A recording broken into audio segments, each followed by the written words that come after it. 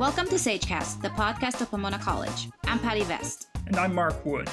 In these extraordinary times, we're coming to you from our various homes as we all shelter in place.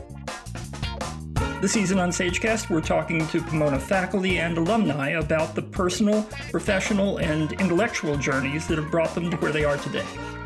Today, we're talking with Assistant Professor of History and Africana Studies, Ousmane Traoré, who studies the history of imperialism and colonialism in Africa. Welcome, Ousmane. Thanks for taking the time to talk with us. Thank you.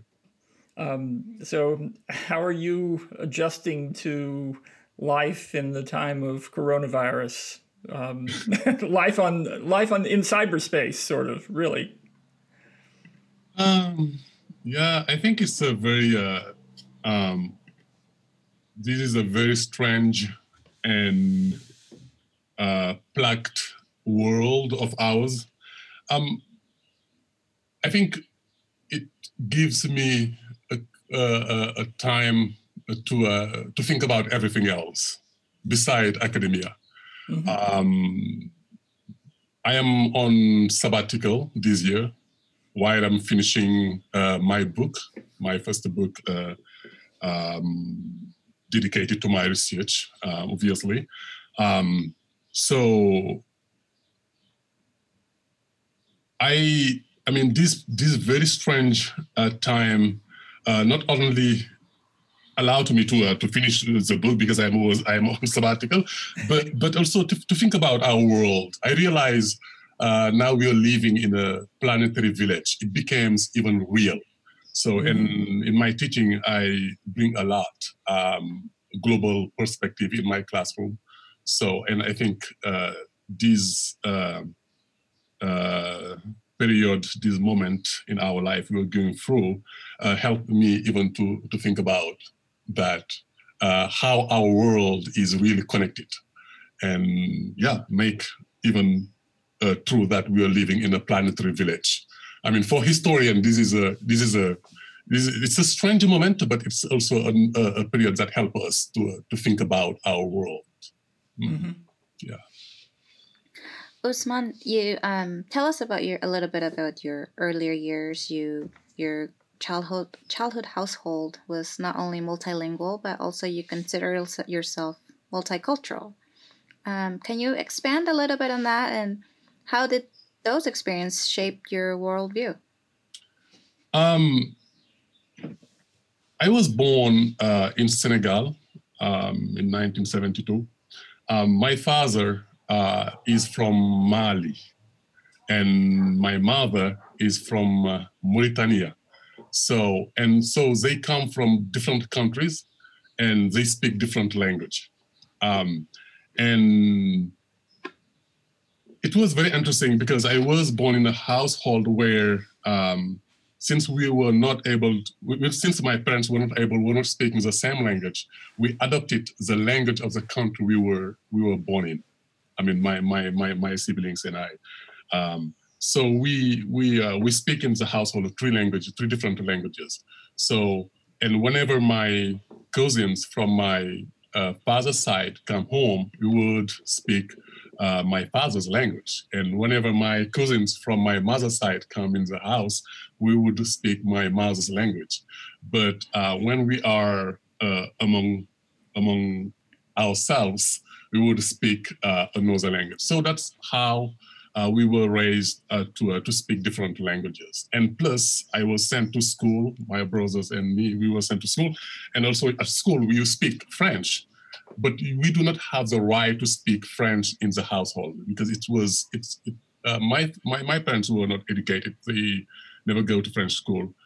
But by respect, we cannot speak French. And French also has always been considered as a language of the former colonizer.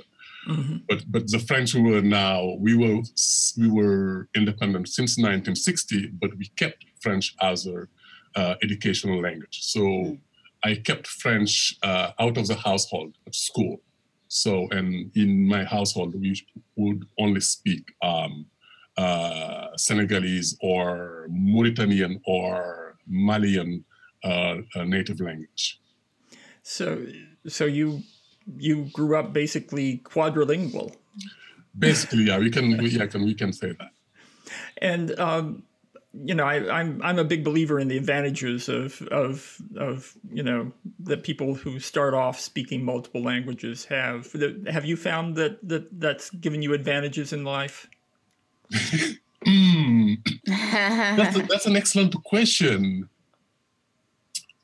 I never thought it from that perspective because for me it was not something very original or something very particular, because most of the household in Senegal were set up that way. Because and I am not.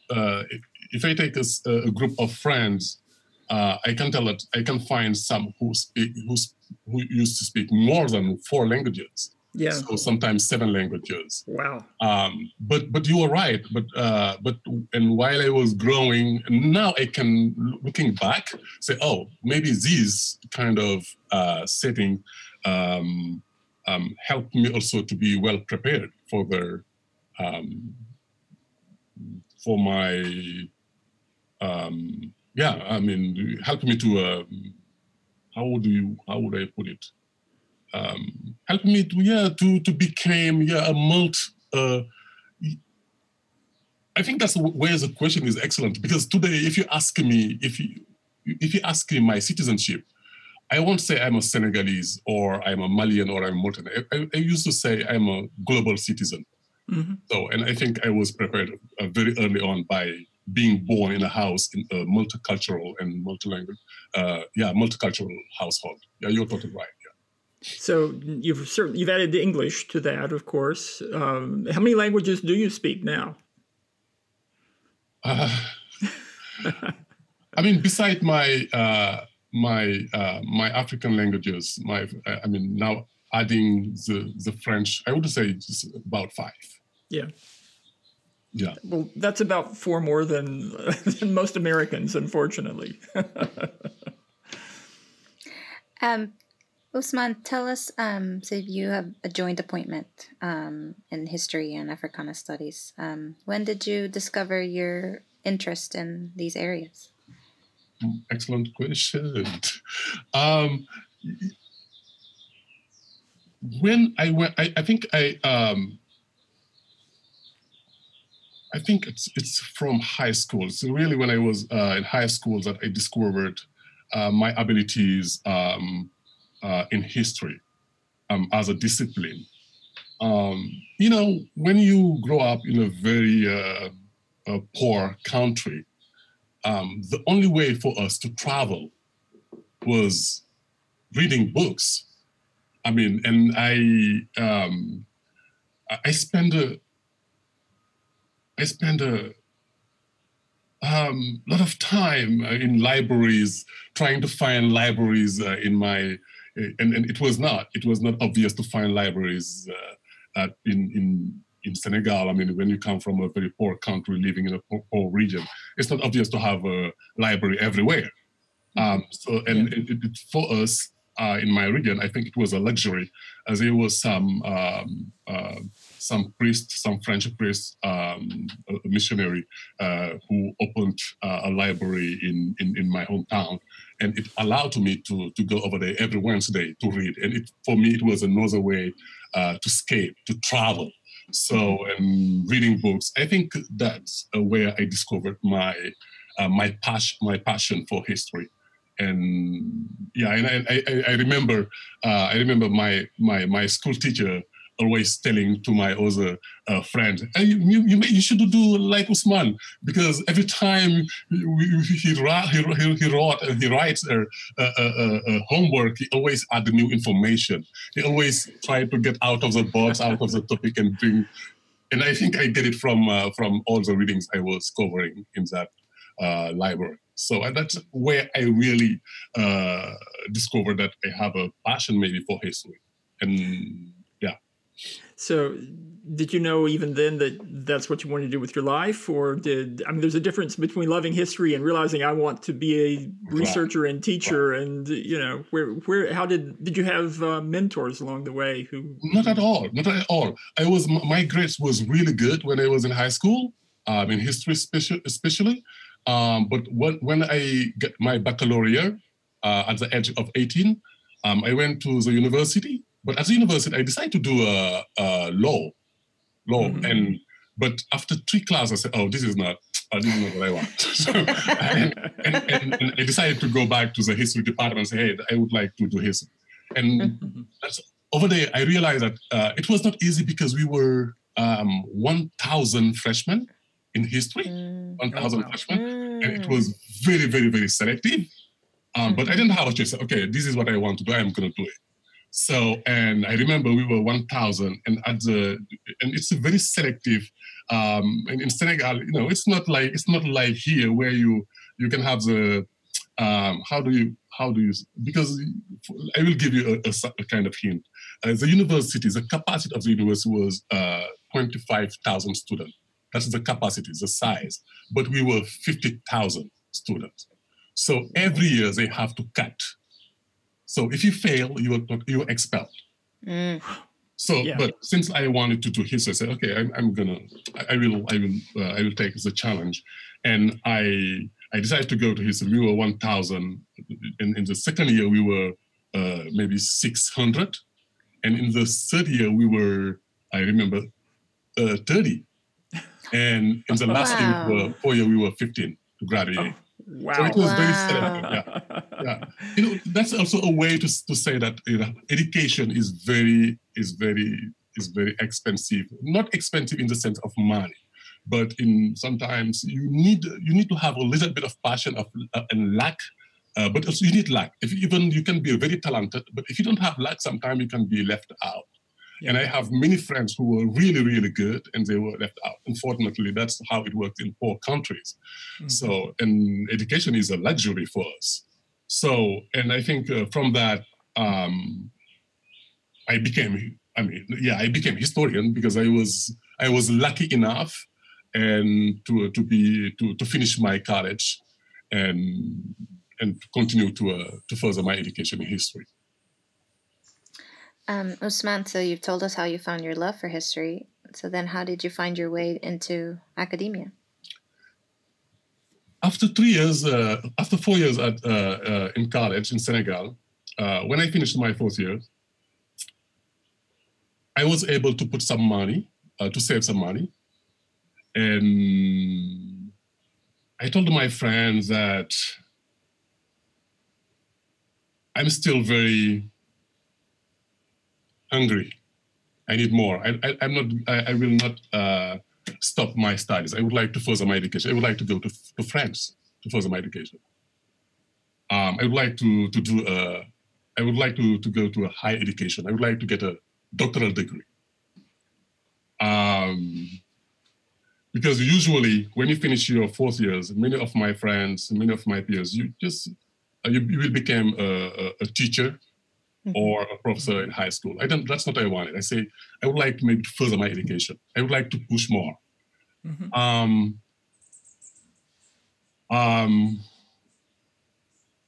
So I contacted some French universities. They sent me an application. I don't know anyone in France. You don't have a grant, but I was dreaming big. Say, I will go. I don't know anyone in Paris. I don't know anyone in France, but I have to go. So since I saved some money and I get some chunk of money from my family, and a small amount of money from my family, I decided to go to Paris. So I get the visa. Everything was ready, and the day of my travel, I went to the airport, and I realized that where I'm going. This is very complicated. I don't know anyone in Paris. I don't know anyone in France. What I'm going to do? And that's a big jump. It's a big leap. It's a big jump. So, and I don't have also enough money. I only have my flight ticket. So I remember I was in a lining to register my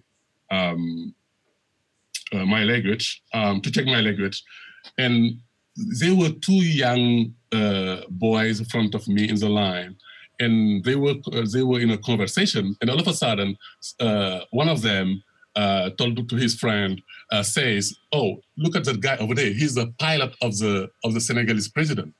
Maybe the president is traveling today."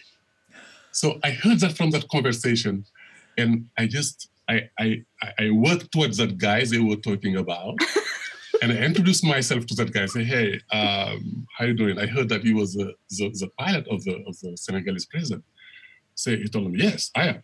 What do you want? Say, I'm going to Paris. Is it possible to have a lift? Is it possible to have a ride? Because I only have my ticket and I don't know what to do when I arrive in Paris. So if you give me a free ride, maybe once in Paris, I can get reimbursed and use my money to survive at least a month because I'm going over there to further my education. So the guy look at me and they say, okay. They say, okay, all right. Okay, young boy, can you wait 30 minutes? I'll be back. So, and I was waiting, and then he left and came back later and said, hey, come with me. So I took all my stuff, and he brought me inside, and that's how I was able to travel for free. And that day, that was not the president who was traveling, but the wife of the president. So I traveled to Paris for free. And once I arrived in Paris, the same day I was able to go to the agents where I bought my ticket as the French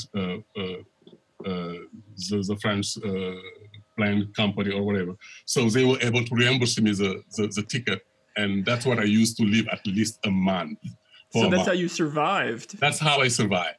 So you weren't kidding about luck. Wow. Yes. Yeah. Luck does play a role, doesn't it? Right. So but luck and persistence and a little bit of daring. If you don't ask, you don't get. You don't get right? Yeah. I think that's I still remember that moment, and for me it was very helpful. That was a kind of something. Sometimes you ask someone, it can open a door for and help you to start a bright future. I will never forget about that guy. And I wish today he's in a corner of my head.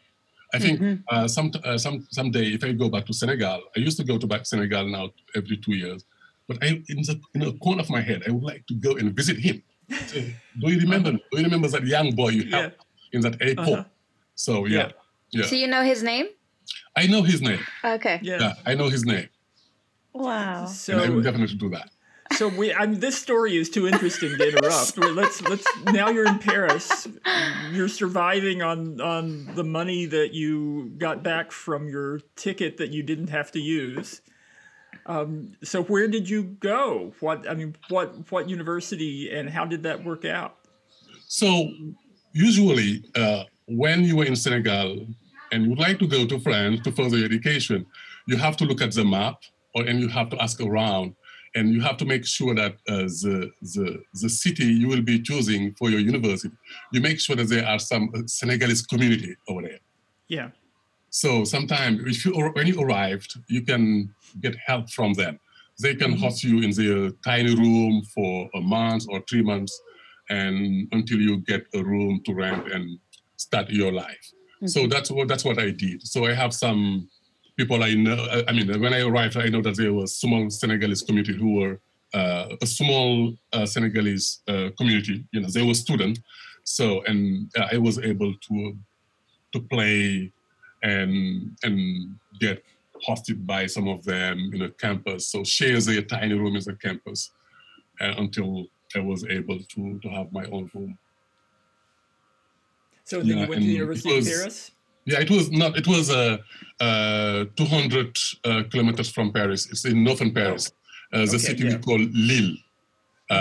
That's where I started my university. In Lille, and I spent maybe 3 years over there. And after 3 years, it was very complicated.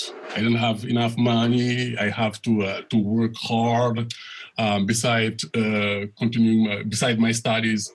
And so at a certain point, I was really tired. I said, okay, maybe I should stop now and find a job. Or I was a little bit lost because I haven't yet started my doctoral studies. So, but I remember after in 2000, I think it was in 2002. I have to make a decision. Now I get my master degree. I was ready to start my doctoral my PhD program. So I have a conversation with a professor in Lille, at the University of Lille. I told him, okay, I would like to do this a topic on for my PhD. I would like to start a PhD dissertation, but my topic will be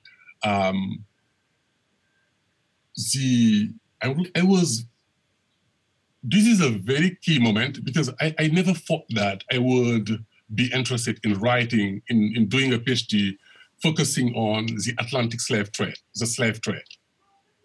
So, because I grew up learning about that topic since in primary school, high school, we always talk about the slave trade, the Atlantic world of slavery, the transatlantic trade.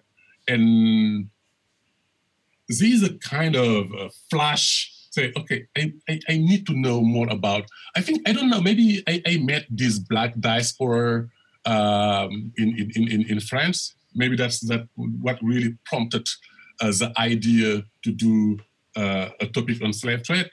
But I was really interested in that topic. But I stay.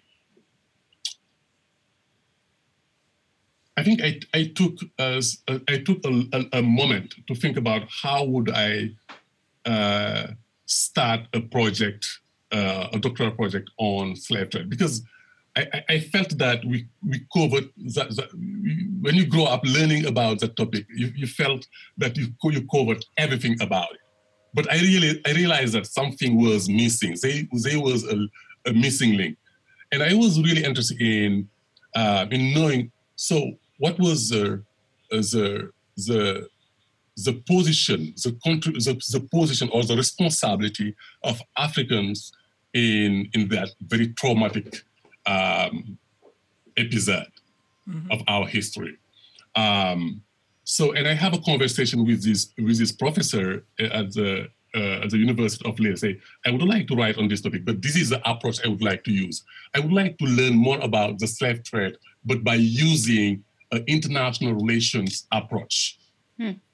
Yeah. And I remember that conversation was very tense because he did not, like, he said, no, we cannot talk about international relations when it comes to Africans because they were kingdoms, they were villages. We cannot talk about, and the conversation was very, very short. I said, okay, you know what? I will stop our collaboration here. I don't think that I would like to work with you. So, and I decided that same year, it was very late, but I decided to apply for the Sorbonne University and the Sciences Politiques in Paris. So I sent an application to the.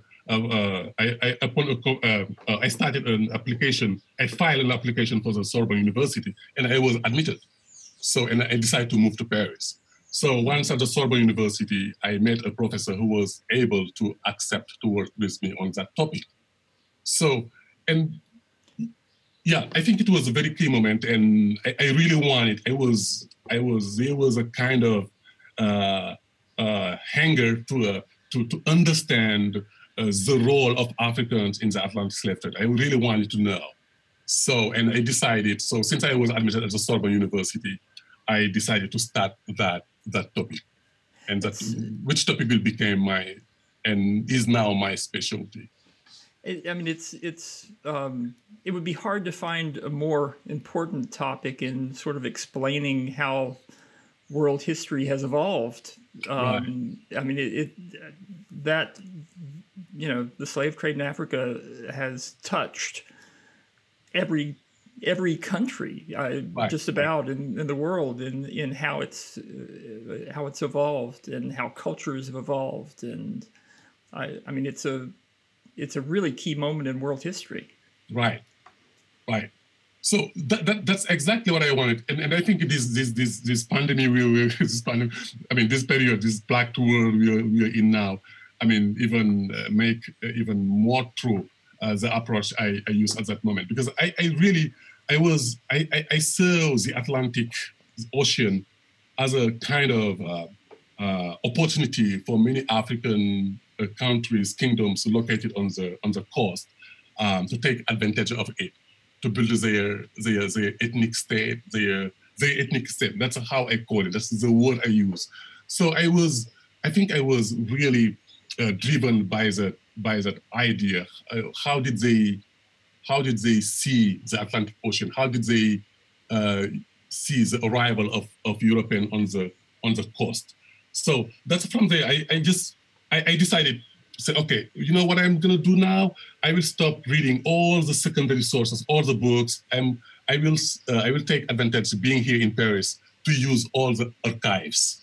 So I spent 6 years of my life, or even 7 years of my life, digging in the French archive, and that's also the best part, I think, in my life, because being in Paris and having access as a Senegalese boy, having access to all these primary sources dated from the 16th, 15th, 17th centuries. Mm-hmm. And even to tell you, to give you an anecdote how it was so important for me, I discovered even my most interesting traditions, all the names. Today, my two daughters, the name of my two daughters, you cannot find those names. When I gave those names to my daughters, my father was telling me, "What are these names?" And I told, "This is the real African names." And those names, I discovered those names in those archives kept in Paris. Mm-hmm. So I came across those names by digging in those primary sources.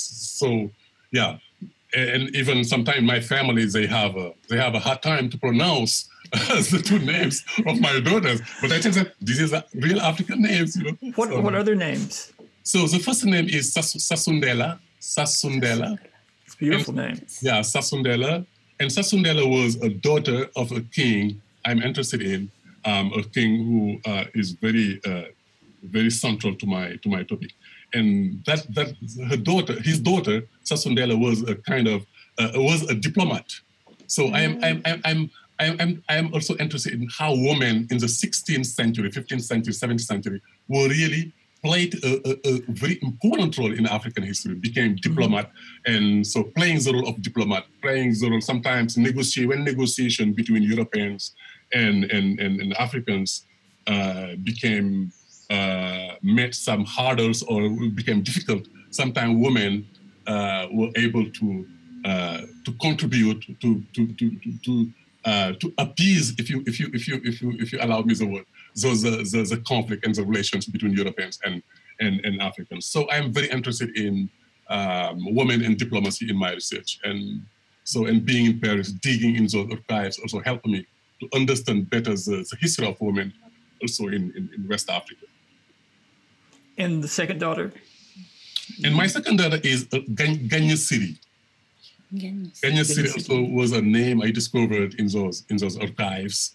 But still, people know more about Ganyasiri.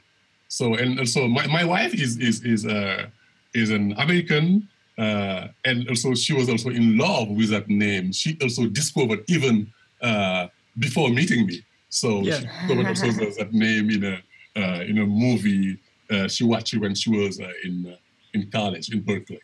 So, beautiful names. Thank you very much. Ousmane, how did you find your way to Claremont and to Pomona College? So the experience at the Sorbonne University was great. I spent my 7 beautiful years in Paris at the Sorbonne University, doing this amazing topic, digging in these informations. And after I defended my doctoral degree at the Sorbonne University, I decided to go to the United States. all my friends thought that I was crazy. Seriously. I mean, now your friends probably thought you were crazy when you decided to go to Paris, right? So right, yeah. It's a tradition with you. Yeah, exactly. Because you can see the way I speak English. It's very hard for us because you grow up in Senegal speaking French, and your native language, and then in France, you guys know that French people are not very good in languages. So and I don't even say in English. So I didn't have any English. That's why all my friends thought that I was crazy. I said, "What are you going to do in the United States? I will go over there to teach." So, and I applied. I sent some applications, and in 2012, Lewis and Clark College contacted me, and they have a visiting position, and they wanted to invite me for 6 months. And I didn't have any English. I said, "Okay, well, but I will go." that was crazy. I think that was a crazy. When I arrived in Oregon, in Portland, which is a beautiful city. That's the first city in the United States where I really spent time, live. It was very rainy, but a very, very nice city. I was always dressed as a Senegalese guy. The rain is always on. So yeah, but it was great. So, and when I arrived over there, I remember even 3 days or a week, because I was working on my visa while in Paris, and I received an email from the secretary of the department.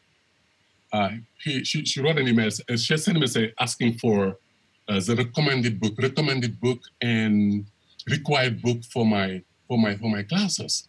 They say, "Can you send me your recommended and requested book for your classes so we can buy them from the bookstore?" But I didn't know what bookstore mean, because Professor has this library. Right. So I sent her a list of 40 books. Oh no! She told me, "Are these the required and recommended books?" I said, yeah, that's what they do.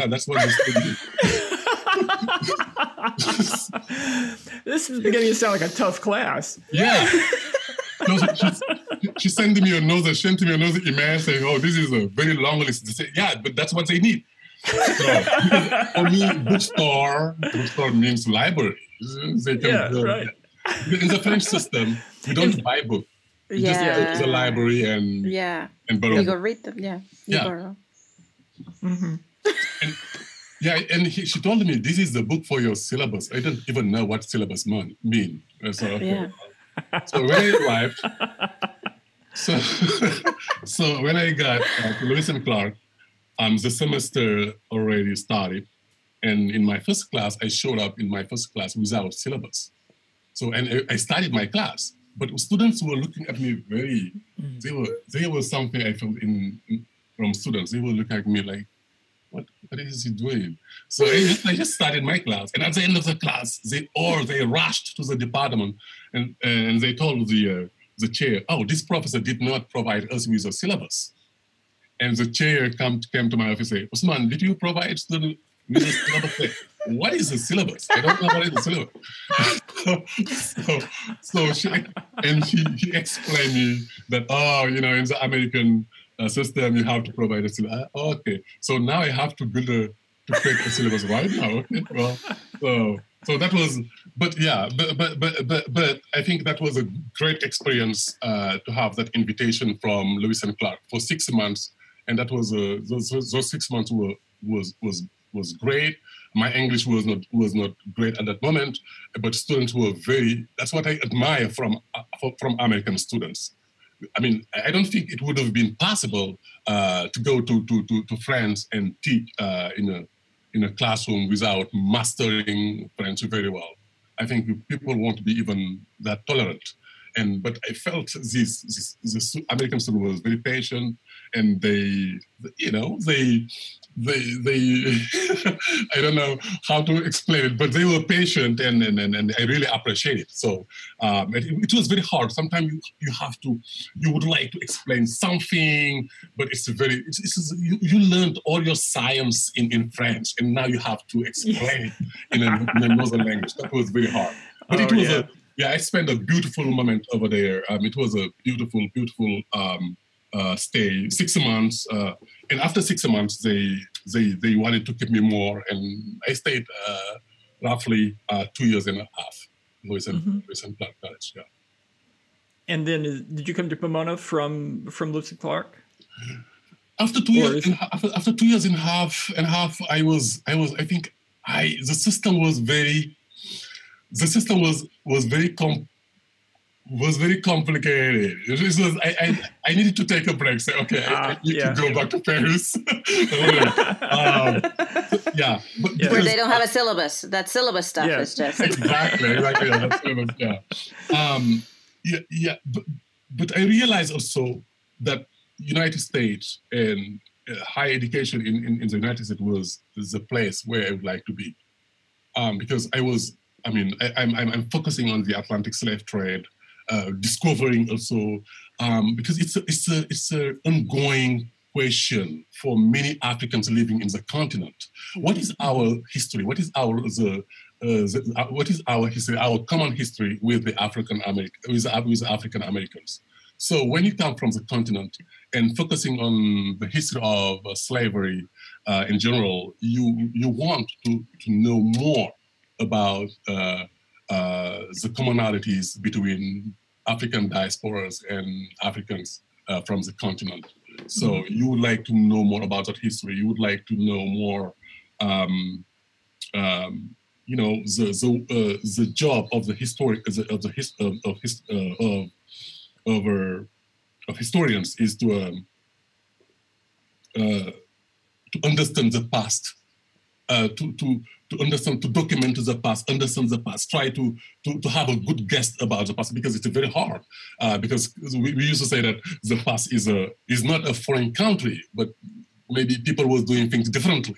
But you want to know more about that. I think that's those questions I would like to resolve. And today, that's what I teach in my classroom, and being also now in the United States teaching, and always having in my classes Americans from different backgrounds and talk about those topics, help me also to know more about my history and my past and the connections between the Americas and Africa. Yeah, so I stayed 2 years at Lewis and Clark, and then I got another offer from New York, Wagner College, and I moved. I moved back very shortly to Paris, 15 days. After 15 days, I would like to go back to America. so I came back to New York, where at Wagner College, and I taught at Wagner College for 4 years. And after 4 years, I decided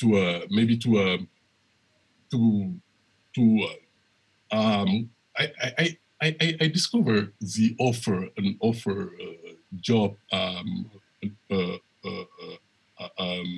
job offering, a position here at Pomona College, and the position was very interesting because it was a position on African history and Africana, and this is a dream for when you are African, focusing on the Atlantic slave trade and being from Africa. So it's a dream to be able to be in a department where you can focus on African history, but also where you have to deal to focus also on Africana studies. So for me, that was the key. That was the apex of my research, to be in a place where now my own research now will add the Africana studies aspect. So that's why I think coming to Pomona was a key moment of my scholarship and of my career. I know you're on leave working on a book. Can you tell us a little bit about your book? So this is a book now that will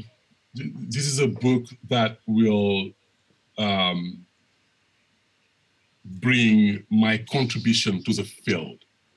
I know that many of my colleagues in the other American universities are waiting also to see my contribution, because I have a huge network because being in the United States, you participate in these conferences, international conferences, and you met this great historian.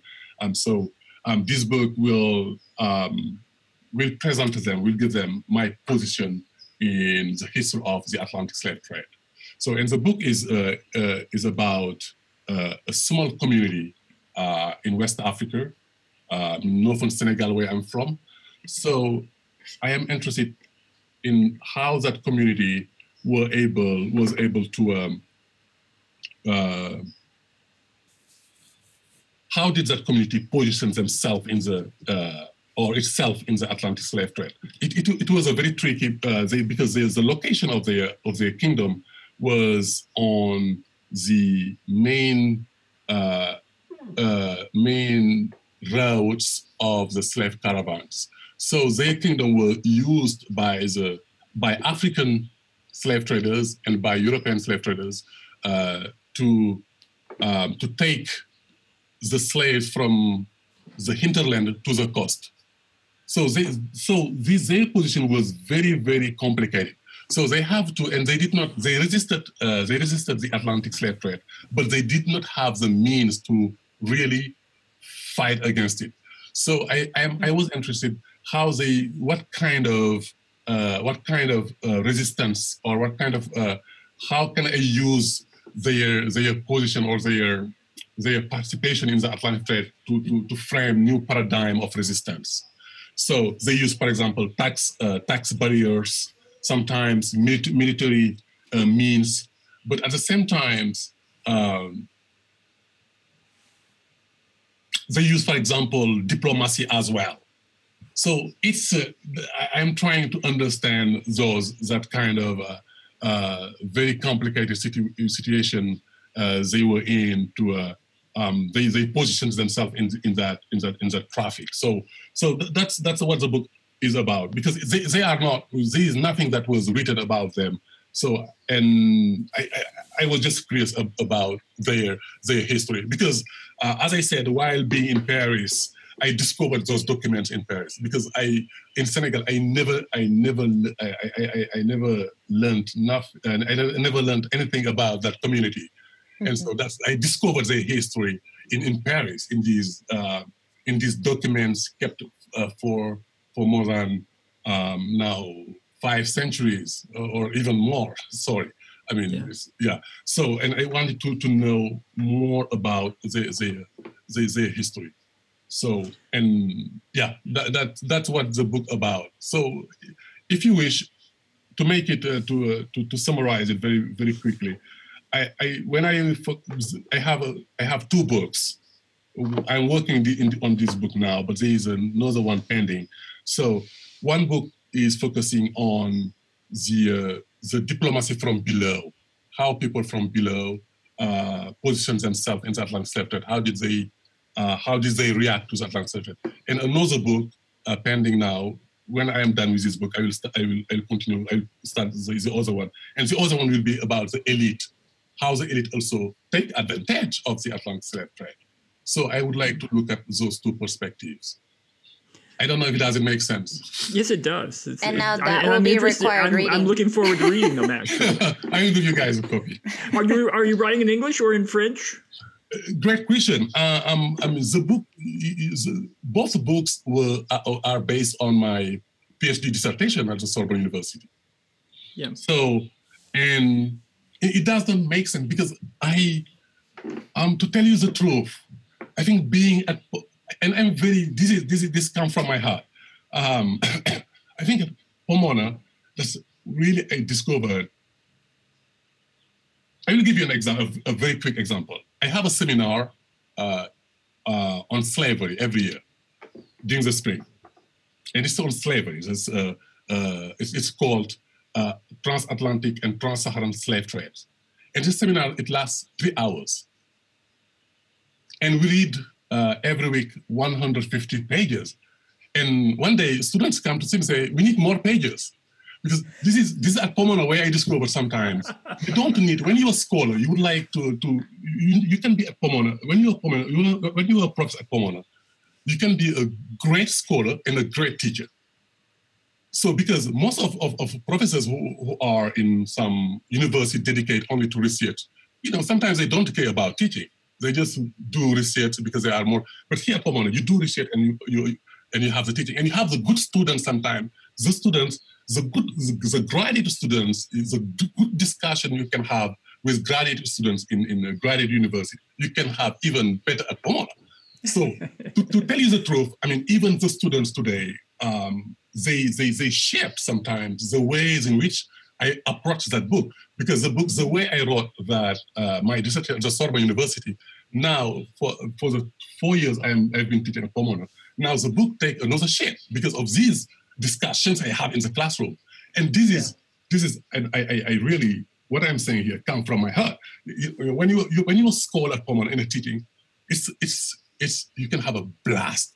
You can, every time after 3 hours discussion in seminar class, I go back, I go home and say, I told my wife, oh my gosh, oh, this was great. This was amazing. So they make the professor even smarter.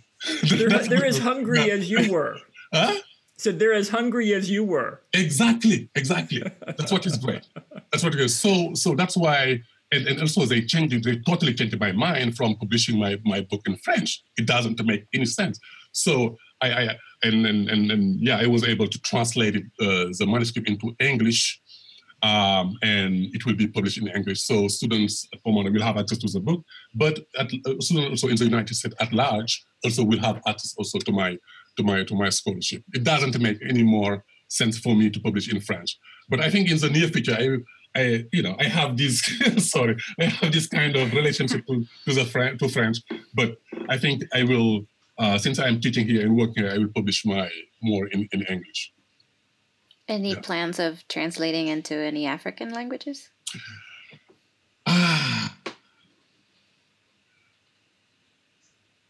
Unfortunately not. This is the complexity of the continent of Africa, because even when I was in college in Dakar, in Senegal, we were required to take some African languages, but even African languages are not really well taught in African universities, at least in Senegal. So we all use Western languages. Yeah. So English for Anglophone Africa, and Portuguese maybe for those African countries who speak Portuguese, and French for Francophone Africa. So we get our independence, but we kept the European languages. Yeah. So if I translate into African languages, nobody will read it. So, but maybe back to French someday. Yeah. Well, on that note, we're going to have to wrap this up. This has been a really fun conversation. Thank you, Ousmane. Thank you so much. We've been talking with Assistant Professor of History and Africana Studies, Ousmane Traoré, who studies the history of imperialism and colonialism in Africa. And this has been a great conversation. Thank you. Thank you so much. Thank you so much, guys, for giving me this very beautiful opportunity to share my experience. Thank you so much. Thank you, Ousmane. We're looking forward to both of your books. Thank you very much. Yeah. And to all who stuck with us this far, thanks for listening to SageCast, the podcast of Pomona College. Stay safe, and until next time.